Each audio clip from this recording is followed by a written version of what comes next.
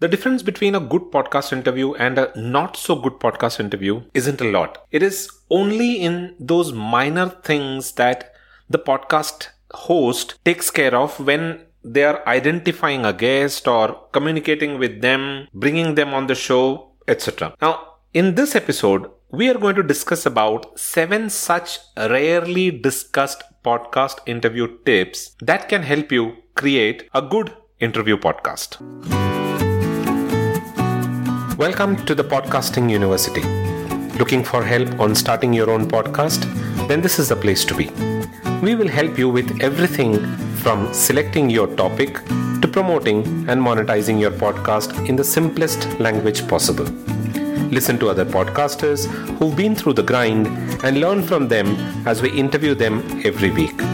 You can find more details on thepodcastinguniversity.com.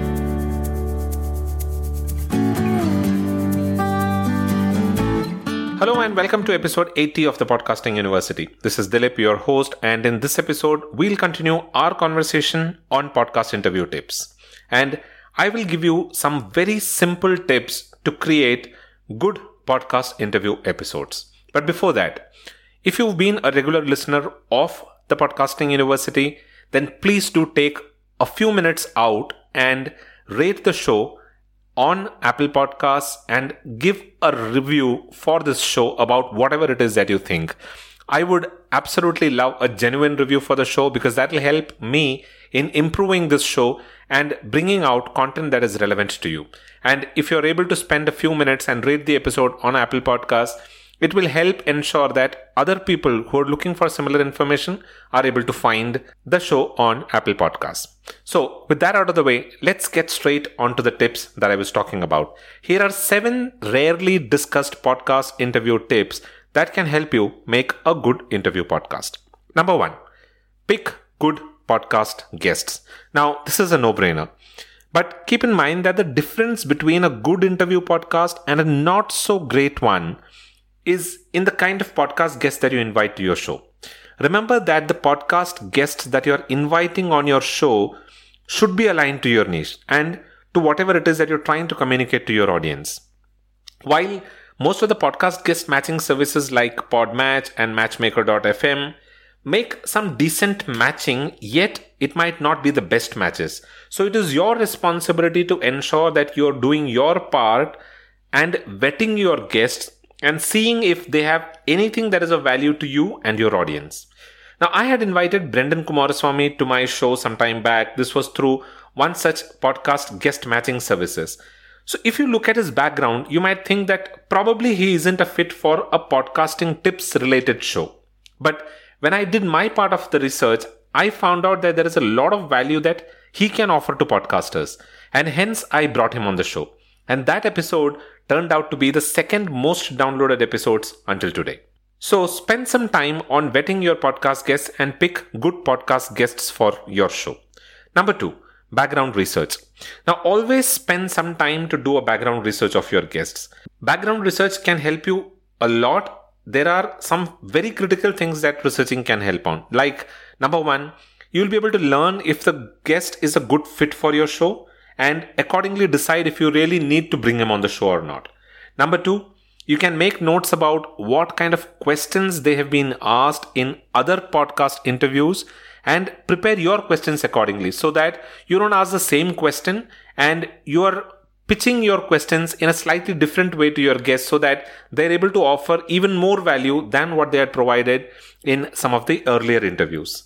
Number 3, what are the topics that your guest is an expert on? You'll be able to learn more about this and you will also be able to know how you can use their expertise and bring out value that your audience would like. Number 4, you'll be able to know if they have a social media presence and how active they are on some of these channels. And this will also help you decide if you'll be able to take help of their network to find newer audience and also other prospective guests. Number 5, you'll be able to learn how engaging they are in terms of conversations. When you listen to other podcast interviews, you will know how good they are with conversations and if they can provide value to your guests. And number 6, you'll be able to learn more about their works, which will in turn help you prepare your interview questions. Now, research helps ensure that you're bringing right guests who fit your niche onto your podcast and also ensure that they are aligned with your podcast objective. We're almost about 5 minutes into today's episode, and if you're enjoying this conversation, then please do share this episode and this show with people you think might find value from this information that I share on the Podcasting University. Sharing is pretty easy. All that you need to do is just send them a link, or you can use the share button that is available on the episode page on the podcastinguniversity.com. So go ahead, share it with your friends, relatives, and your acquaintances and your social media circles, and let them benefit from the information that I'm sharing on the Podcasting University. Now let's continue with today's conversation. Number 3, work on how you can use your guest's expertise. Now, oftentimes we come across guests who might not look the best fit for your show at the outset. Their expertise might not necessarily be in the same field as that of yours. And it is normal for us to think that they probably might not be a good fit for our show. But that isn't how it works. If you're able to spend a few hours thinking through how you can use their expertise in your niche, then you will be able to get guests from varied backgrounds onto your show, and your audience will enjoy it. They'll not find it too monotonous. Now, in the example that I spoke about earlier, Brendan is an expert in public speaking and is a public speaking coach. So superficially, if I look at it, he might not look like the best guest for a podcasting tips related show. But as podcasters, some tips and advice on public speaking can always be helpful for all of us. So from that perspective, Brendan was a best fit. And he proved to be an amazing guest with all of the golden nuggets that he shared on the show. Now, when I look at it from my podcast perspective, guests who are experts in systems, time management, interpersonal skills, etc. are all good fit. All that I need to do is just spend some time to analyze, evaluate, and prepare questions on how I can use this expertise of my guests and provide value to my audience. So the only thing that I need to do is spend some time to see how they'll fit into my show and how I can extract value out of them. Number 4, have a pre-interview process. Now, when you're starting off, I would recommend having a pre-interview process. Now, a pre-interview process primarily helps in 3 things. Number 1, you'll be able to build a rapport with your guest if your guest is relatively new to you, and also the other way around. Number 2, you will be able to give your guest a brief about the expectation from the interview, about your show, and also about yourself.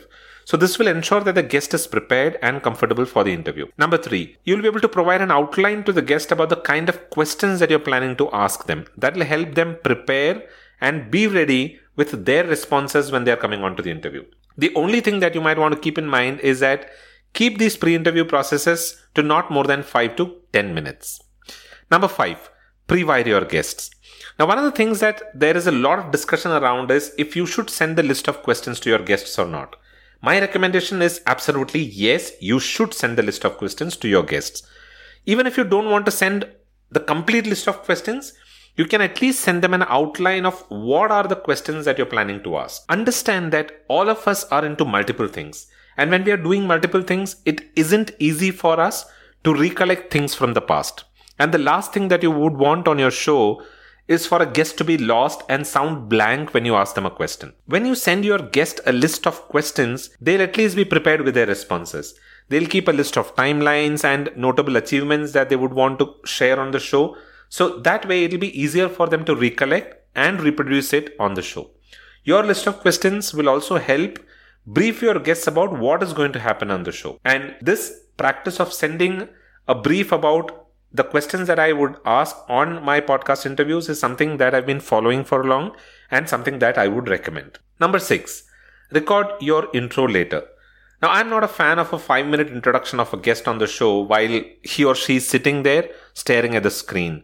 And, this can make a lot of guests very uncomfortable, and some of them can even feel a lot embarrassed when you're talking all of these achievements of theirs in front of them. And if they aren't prepared for it, they can feel really, really uncomfortable about it. And they wouldn't also know how to respond to such an introduction, and the beginning itself can become really boring and a little uncomfortable for both you and the guest. Hence, I would recommend that you record the intro later and mix it into your show rather than doing it online with your guest there. So there's a lot of varying thoughts around this, but this is my perspective. But if you feel otherwise, you can absolutely go and do it. But you will find the value of not doing it online along with this guest if you try doing it once. Number 7, minimize distractions. Now, keep distractions away from the duration of the interview. Mobile phone ringing, door opening, your pets joining the interview can all be distractions and can break the thought flow of your guest. Now, I've seen a couple of interviews on YouTube where it becomes really uncomfortable when all of a sudden there is a pet who jumps on to the lap of the host and the entire conversation kind of breaks there.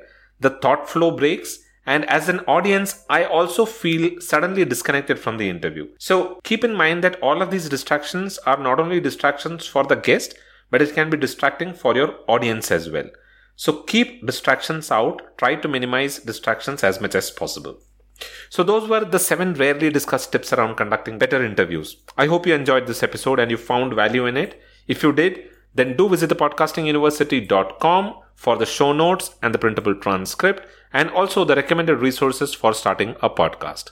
If you're new to podcasting, then you might want to join my free 10-day e-course on how to start a podcast. It is available for free on thepodcastinguniversity.com. Go ahead and sign up for the course today and get started with your own podcast. The Podcasting University is available on pretty much all podcasting platforms, including Apple Podcasts, Google Podcasts, Stitcher, Amazon Prime Music, Spotify, Gaana, and JioSaavn as well. So pick your favorite platform and give it a listen there. And if you like the show, don't forget to subscribe to the show in order to stay updated with the latest episodes that I release. That is all that I have for this episode. I'll be back again the next week with another podcasting related information. Until then, keep listening to the Podcasting University. This is goodbye from Dilip. You all have a wonderful rest of the week.